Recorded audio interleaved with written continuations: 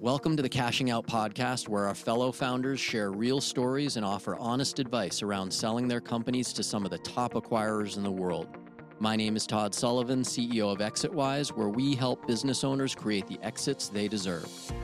Today, I have a special guest, serial entrepreneur and CEO Sandeep Sood. Sandeep started his career as a designer and application developer for a variety of companies before launching his first business, Monsoon, a high-end software development agency to the Fortune 500.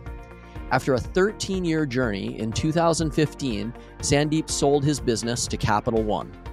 For the next 3 years, Sandeep immersed himself into how large-scale financial products were really built within large corporations, and then he used that experience to create an even better software development agency to service large financial institutions called Kunai. Today, Sandeep talks about his multiple exits, the pros and cons of working at a large public acquirer, and how he negotiated as part of his exit the ability to build a second business in the exact same industry. I hope you enjoy my conversation with Sandeep Sood.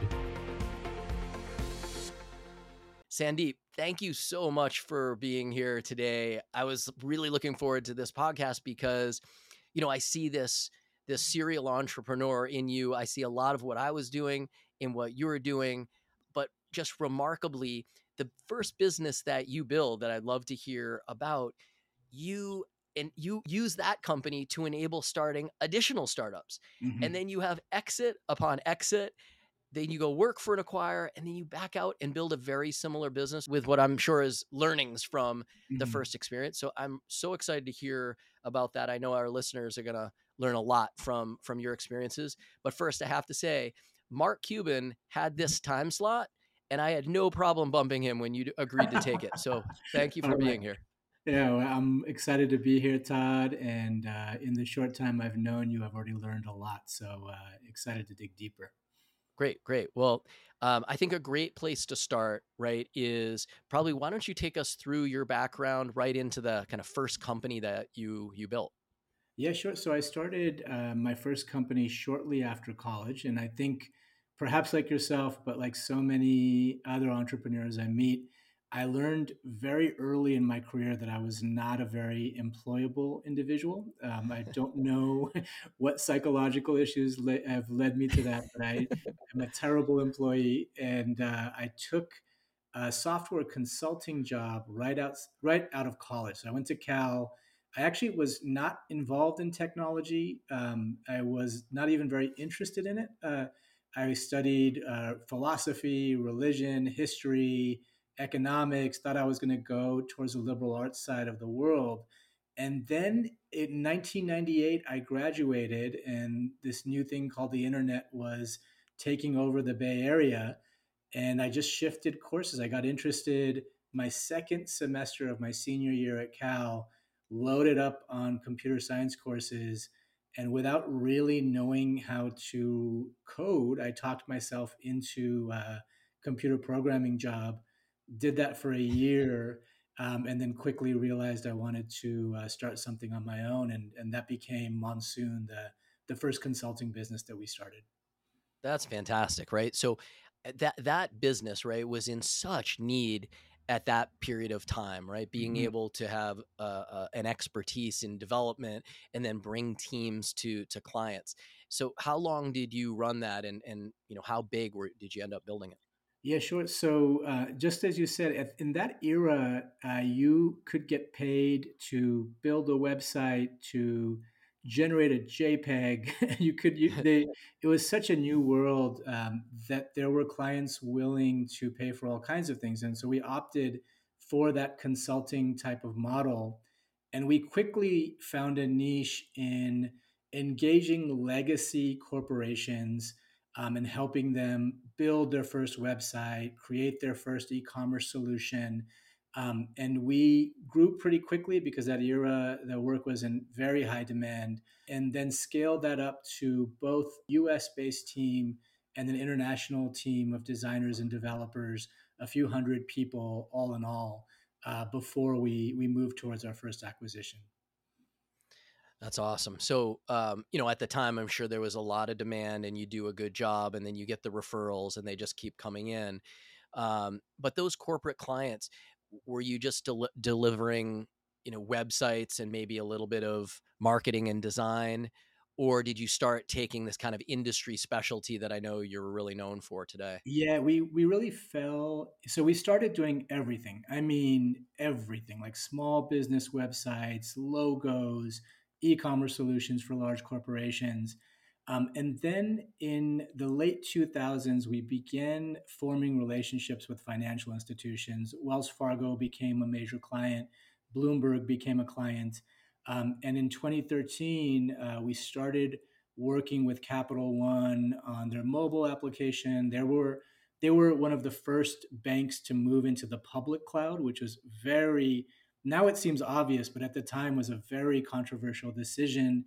No one thought it was wise to trust financial data to Amazon or something like that. Now it's the default. But we began to help them through that journey. And through that relationship, there was no premeditation of this. And this is sort of a recurring theme through my career. Serendipity just seems to strike. And we began to learn more and more about both the need and the tremendous old archaic history of financial services, 70-year-old systems that are written in programming languages that were meant for computers that took a whole room, and the need to modernize those systems. So we quickly latched on to that sort of work. And of course, as you know, that relationship blossomed to the point that Capital One made us a cornerstone acquisition in their own digital transformation journey. Yeah, that's fantastic. I mean, you must have built, in their eyes, an amazing organization, right? That's international, and then you've developed this expertise, taking them where really nobody else has gone. What I love about a lot of our clients is the ones that end up selling to Mhm. strategic partnerships that they already have, right? Because you're a known quantity, there's fit there, you know what the expectations are, right? It's just a great way to sell a business. And if a Mhm. client like that is willing to kind of make a take you off the table offer, right? Why wouldn't you consider it? You're clearly Totally. a serial entrepreneur, right? You're going to do this again. Mhm. So, did you have an earnout? Did you go work for Capital One at that point? Yeah, so we had a fairly unique deal that actually led to my life now. So we had a 2-year earnout with Capital One. I actually ended up staying 3 because I really enjoyed the people there and the work there. And we were bought for our technical proficiency, for our people, for some of the frameworks and libraries that we co-developed with Capital One. But we also, of course, had dozens of other clients. Mhm. And as we approached the acquisition, we went to Capital One and said, look, we would like to create some sort of a structure that would allow these other clients to continue to be served. And I myself will come in house for 2 or 3 years and I won't work for any of the clients. Neither will the team that we bring. But are you opposed to us setting up a different entity and continuing to serve these clients? And they agreed to that. And That's great. much to their credit, it's not something they had to agree to. And that is actually what is Kunai. So we hired another CEO. He did a fantastic job, and sort of got the company into a position where after my earnout and my time there, I was able to come back and rejoin at what is essentially another manifestation of the same company. Wow, I think there's a lot to unpack there. So, during your M&A negotiation, right, you're asking if you can set up Mhm. another organization to appease current customers, and they're okay with that. So there must have been a lot of conversations around, just the overall structure of your agreement, right? They certainly they Mhm. don't want to lose the intellectual horsepower in you, right? But wow. I mean, what did you learn through that? What were like the toughest parts of that negotiation? Because it couldn't have been simple. Yeah, it wasn't. And I mean, I wish I knew folks like you back then because we were flying very blind. So the biggest thing I learned is that you need to be unafraid to ask creative questions because this we bemoaned this decision. We discussed it for weeks, whether we should even bring it up. Is it Mhm. We were very fearful that it might derail the deal. They may think that we're trying to do something on the side. And what we learned from the experience is that the faster we threw our cards on the table, the more we asked for and the more we were willing to give, the more surprised we were at how open the deal making side of the house was, where large corporations seem very rigid in so many other ways, and they are. In corp dev, there is a lot of flexibility, a lot of creative deal makers, a lot of people accustomed to thinking about different ways to get a deal done. Oh, that's fantastic. I think that's just a tough path for a lot of entrepreneurs to be able to traverse. I know, our model is trying to bring the best investment banker in on that conversation to know the right time to ask for those things.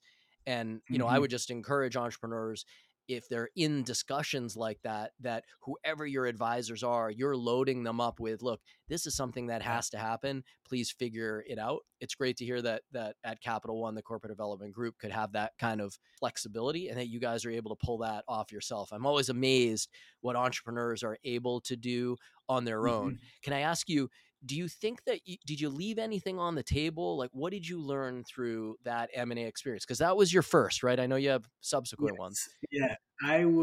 I would say with looking back, we certainly left things on the table. The thing is that without a proper advisor, you sort of have this quadrant of you don't know what you don't know. Mhm. So I couldn't tell you what I left on the table.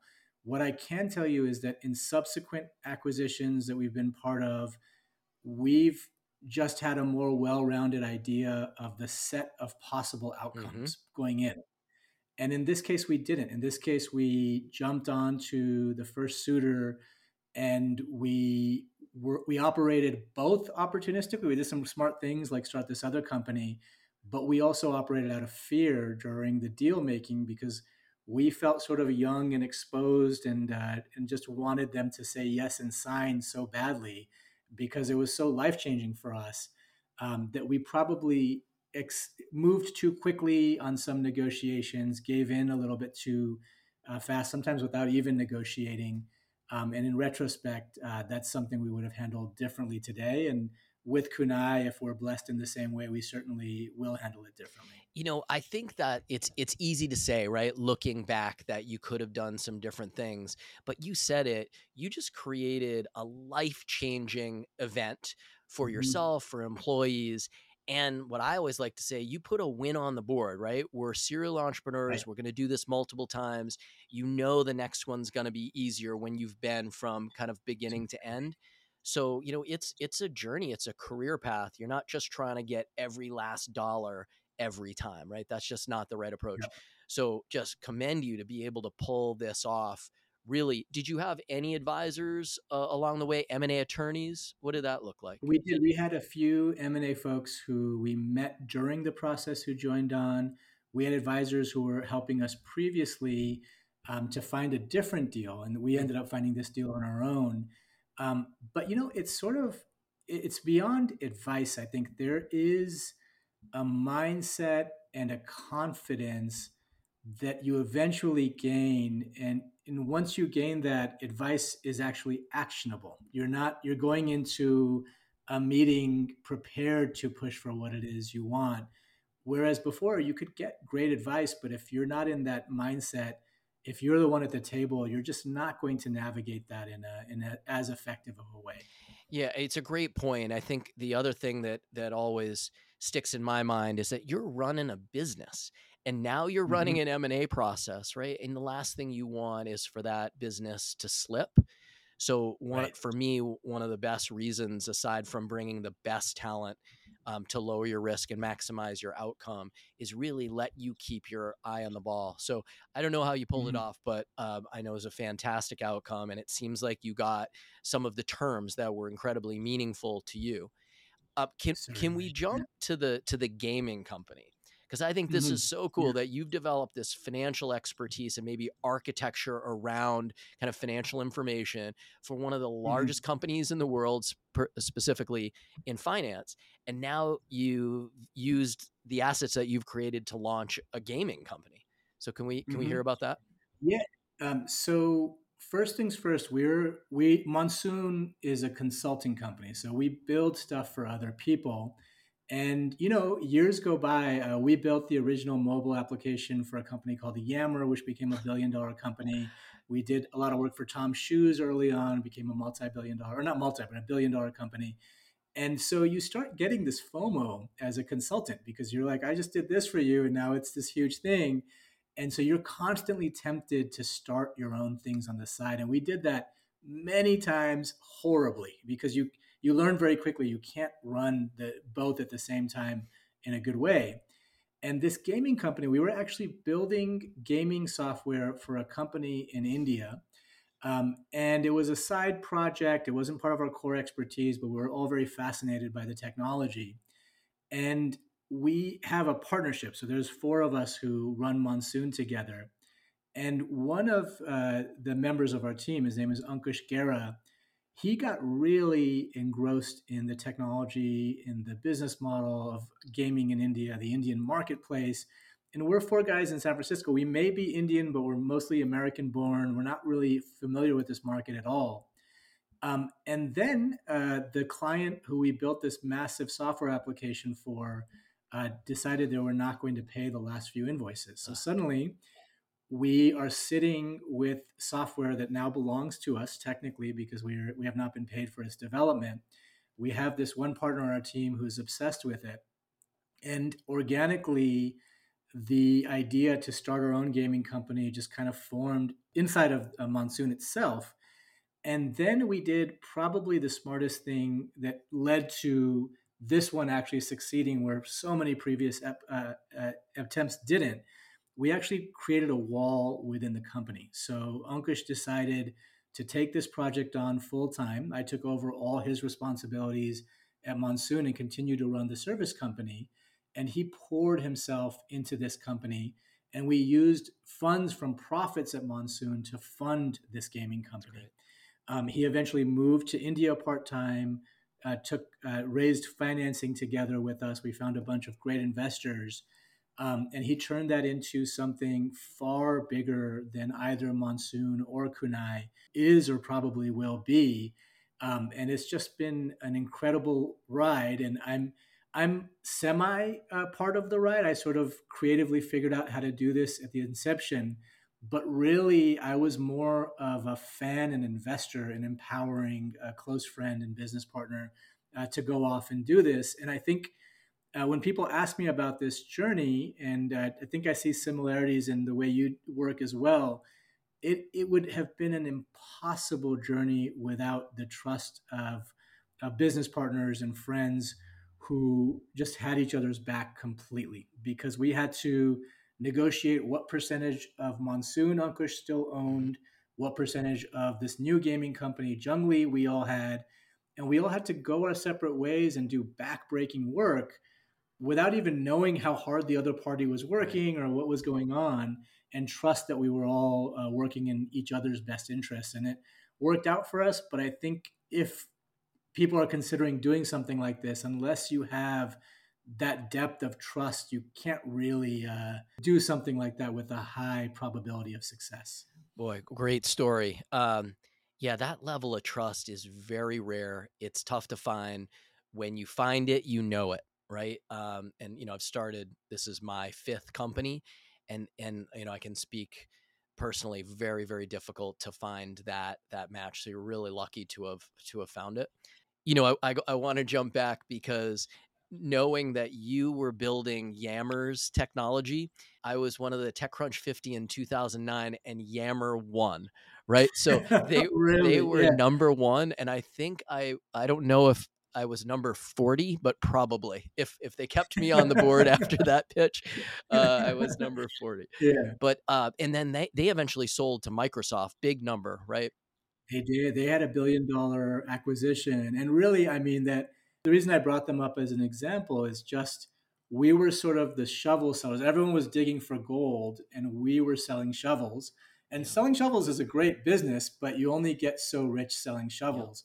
And so this gaming company was the first time we tried to go off and dig for gold And ourselves. so that's still in existence, or did you end up selling it?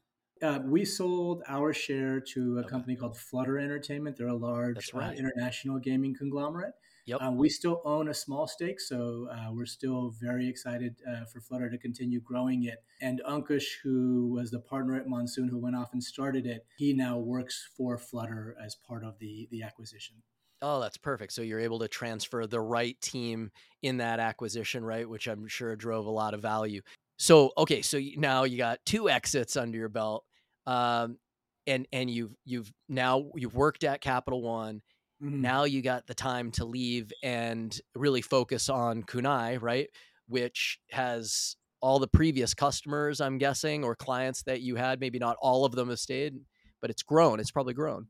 Yeah, many of them, and Capital One is one of our biggest clients still. So again, those long-term relationships are probably one of the most defining parts of my career. Just sort of continuing to invest and grow with the same kinds of clients. So Kunai is consultancy dedicated to financial services and fintech, and the goal this time around, I've now been in consulting for 20 years, and, we were talking before we started recording today where I have made a lot of small bets that have paid out through my career.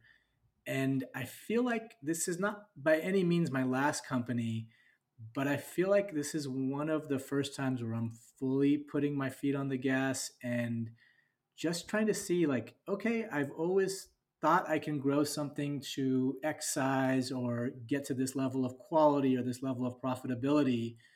No more half-assing. Can I actually get it all the way there? And so we're pushing very hard on growing and making Kunai successful. Good for you. I want to get back to that, but before we go there, I feel like you said at the very beginning of this, right? You were not employable, and that Mhm. is why you ended up, starting your own company. But you Yeah, had 3 successful years at Capital One. yeah, What did you learn? Because I think a lot of founders, when we help sell their businesses, they're nervous about what is that role going to be. And yeah, certainly we define it ahead of time and we get great employment contracts in place, but ultimately you're not the boss anymore. Can you totally. talk about any of the learnings that you had at Capital One and what our fellow Yeah, founders should embrace if they're in that position? it is such a good question. I think, and a useful one for people who are considering selling. So first of all, your my stress level went from massive to very little. So that's the biggest change in my life from running Monsoon to going inside to Capital One. Is there is just no doubt that there is an easier pace of life as an executive in a corporation when compared to a hard charging CEO of a consulting company. So that was the first thing. Is just I understood why people were there because the quality of life was incredibly different. Mhm. But the biggest lesson I learned was actually I got humbled pretty hard at Capital One. I came in as a hotshot CEO. I've built this technology. I've done this. I single handedly did X or Y. You guys are a bunch of fuddy duddy corporate executives. I'm going to show you how to actually move fast and do all this stuff. And within months, I learned how arrogant of an attitude that was and how wrong it was. There were exceptionally smart people internally, but they were up against Goliath. They're basically running the company the size of a small country, and they are managing relationships, disparate technologies, integrations, releases that affect millions of customers. Tiny things you do that could cause an outage for millions of people. And I learned pretty quickly that in my own way, I had thought I was doing big things, but I was kind of playing small ball compared to what I saw some of the technologists inside Capital One doing. And so rather than what I thought I'd go in and sort of be a superstar and run things there. I actually ended up learning so much from the executives there. And it has really grown me as a consultant because I now have an appreciation for the complexity of the challenges that these executives face. And so it's been a huge advantage starting Kunai because I'm able to empathize and structure projects in a much different way now. Yeah, I bet having that perspective has got to be really valuable. It's a totally different skill set, right? The challenges are really far reaching. As entrepreneurs, we can fail fast, right? And in those corporate environments, you got to play it a lot safer in a lot of instances. And as entrepreneurs, we don't quite understand that. So great that you Totally. had that perspective. So let's jump back to Kunai, and it Mhm. seems like you've put this goal in front of you. And a lot of times when I talk to my fellow founders, the goal is financial.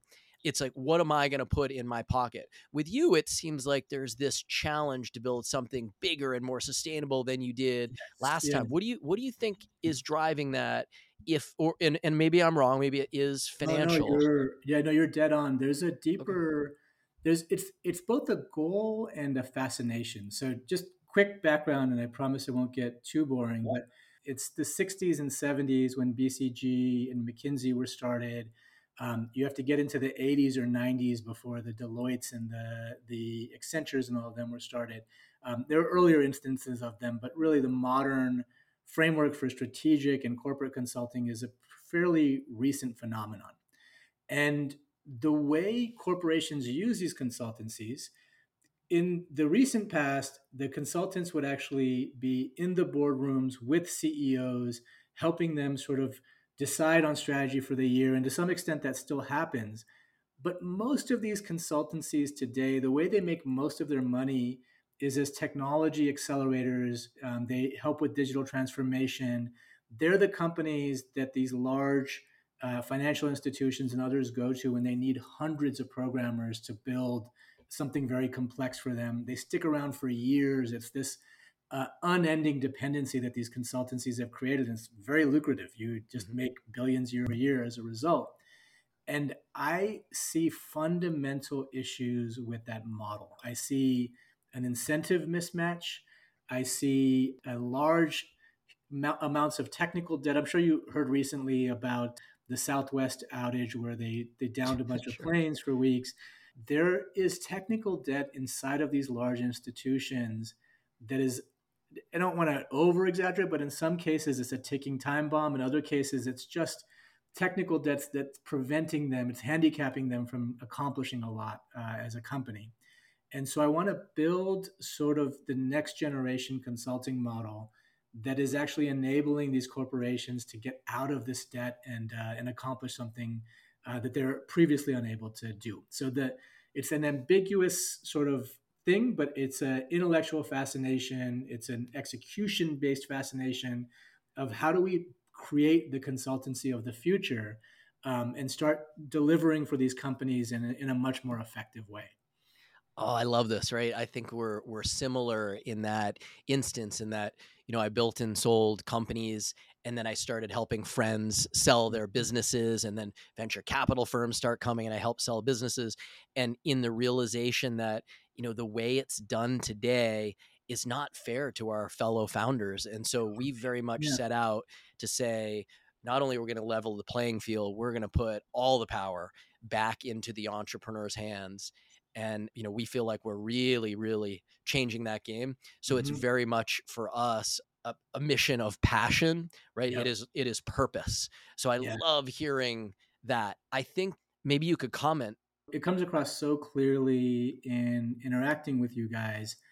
And I'm sure like you've now started 4 or 5 companies and you just need something different to drive you after you've had a few exits because the money is not going to be as life changing anymore. You actually learn the hard way that about how much fulfillment it can actually buy you or versus not. And so you still want to play a game, but you end up creating different rules for the game. Victory is looks different than it did before, and it's really the only way to keep yourself as engaged, at least in my case, and I'm sure it's fairly similar for you too. Yeah, I mean it's kind of what I wanted to touch on is that it's easier, right, for Mhm. us having had some successes in the past to say how important purpose is in what you're building, right? Because we have some luxury of being able to pick and choose where Mhm. we're going to focus our time. But I don't know. I wish that my advice to founders is when you find that purpose, the ability to give that 110% every day, it doesn't feel like work, right? It's so exciting to be working on a mission that you Mhm. truly, truly believe in. And maybe you could comment, how do we give that advice to people Mhm. who are like, look, I need to make my first X before I have Right. the luxury of doing what you're talking about?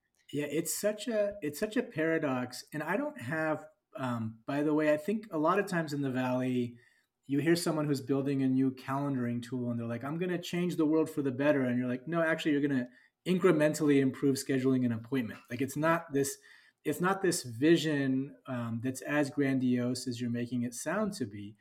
But that said, it's just working for something else besides money. It's setting the goalposts at I want to improve this. I want to obsess over this one little thing for 3 years and get lost in it and take it to a different level. And I think the paradox when you're selling your first company is you, in many ways, are desperate for that financial success. You have Yes. grinded so hard. You're maybe barely making mortgage as I was. Maybe you're deeply in debt as I was, and you're grinding for that financial exit. But the paradox is that when you focus only on that financial exit, you end up shooting the company in the foot, and you actually hurt your chances of a higher financial exit. And so there is this need, and I don't know, I couldn't do it. I was very much focused on the money at that point, Yeah. but there is a higher probability of success if you're focused on some other goalpost outside of money. But I mean, I don't know that I would feel qualified to tell an entrepreneur to do that for their first exit, because I certainly was not able to see that at the time. No, yeah, I agree with you. I never want to project onto a founder what they should do. It's a very personal decision whether Mhm. they should sell a business. But to me, if you could materially change the economics of your life, it doesn't bring happiness, but to me, it brings options. And I would wish that for every entrepreneur. I think you alluded to this idea when you were in your first transaction of fear, right? Yep. Fear of this going away. I think Yep. that is one of the things, doing my fifth company now is we don't make decisions based on fear, right? We Exactly. know what our true north is, and Mhm. it's making sure our clients, our fellow founders, create the exits they deserve. And that's Totally. when you have that one focus, everything gets so much more enjoyable. It doesn't feel Mhm. like work, and you have purpose. And the crazy thing is when that happens, the probability of a large financial outcome increase. Like that's just an interesting paradox, because you're not focusing on the money, but because you're so focused on building the right service or product, your financial opportunities just exponentially go up. And so it's been a very fun lesson for me to learn that once you truly free yourself to that, not you're never fully free. It's always fun to get more money, Yep. but once you disengage from that to some extent, your chances of success are much much higher than they were before. That's great, man. This is a great conversation. Let's jump into what we've tried once before, what's called Mhm. a lightning round, right? Yeah. So, or I don't, maybe I should be calling it overtime for our hockey analogies. But when you sold and pick one of the companies, Mhm. right? So I guess really Monsoon would probably be Yeah. the best one. But who was the first person that you called when you inked that deal? You put your signature on it, and the wire Mhm. transfers happened. So it was my parents, and it was because so I come from an immigrant family, and I had what my father considered to be the best programming job you could ever get out of college. And so he, for years, could not understand why the hell I would give up a six-figure salary or whatever and go take this risk and work so hard. And I got to tell him that it was because he took all his risks, because he came to this country with nothing, because he built this life for us. I almost felt like I had a duty to take this risk because, Wow. and so that it was the most meaningful phone call after, to call them both and just tell them that we made it happen. Oh, I love that. That's fantastic. Okay, so did you celebrate with your team? And if so, what did you guys do for We celebrating? did. We actually we were a very close knit team. So the team in Oakland, California, we were out together multiple times a week. It was a very familial culture, and so we actually celebrated for weeks after. There were there's a lot of partying, a lot of events at people's houses. We celebrated with the Capital One team quite a bit. So it was a very jovial atmosphere. And a lot of that credit goes to my co-founders. They're really the culture builders at Kunai and Monsoon, and they had just they were not only concerned about the acquisition going smoothly, they were concerned about every single person having a good outcome at Capital One. And the celebrations really drove that point home. That's great. Yeah, I know some of the bigger companies with substantial corp dev groups know how to put on a party when it's They done. definitely So do. Yeah. that's great. Yeah. So how did you reward yourself? Did you buy a car? Did you buy a house? What was your first purchase? I fulfilled a lifelong dream, which was to learn how to surf. So I actually Nice. when the deal for Monsoon signed, I was actually in Costa Rica with my best friend at a surf camp, learning how to surf my first waves, and that has led to a 10-year obsession since then. And so there was. I actually didn't buy a big house afterwards. Didn't buy an expensive car. I spent a lot of money on travel and trying to turn a 36-year-old lanky Indian dude into a surfer. Oh, that's a great story. Okay. Well, all right. So now you're running Kunai. Is there any last bit of advice that you would say to our founders? This story's been fantastic. And I think before you answer, it's very clear to me our listeners have been telling us what they love is they can see themselves in each Mhm. one of our guests.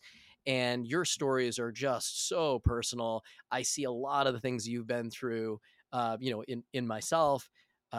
What other last pieces of advice would you have for the audience? Yeah, one thing I've been thinking about a lot lately, so ChatGPT is the most recent trend that everyone's excited about. It was crypto for the years before that, two-sided marketplaces. And I just want to give a little voice to businesses that are more grinded out, hustle for every damn dollar, do things that don't scale businesses. I would just say, as you're evaluating your probability for success, everyone is pushing you into these trends. Everyone is pushing you to go out and raise 10 million or $20 million. But if you actually look at the numbers and if you look at the self made millionaires, and I guess 10 millionaires now is sort of the number everyone aspires to, you will find a lot more of those are people who scaled up their parking garage business or their digital consultancy or simpler types of models. And I would consider those. If you already have a skill and you already have a few customers, it's often better to stick with that than it is to go shoot for the moon in a realm that you don't know as well. I think that's great. I often love talking about businesses that start with a customer in hand, and I Yes. would Yeah. add to it that those businesses that you're talking about are forced to look at profitability when these high flying, dreams of AI Mhm. and crypto and blockchain. Profitability is not on the horizon. It's Oh, about spend and grow and build, mhm. and that is to me, it's a much riskier proposition, right? So I'm glad you gave a shout out to people that focus on profitable businesses, right?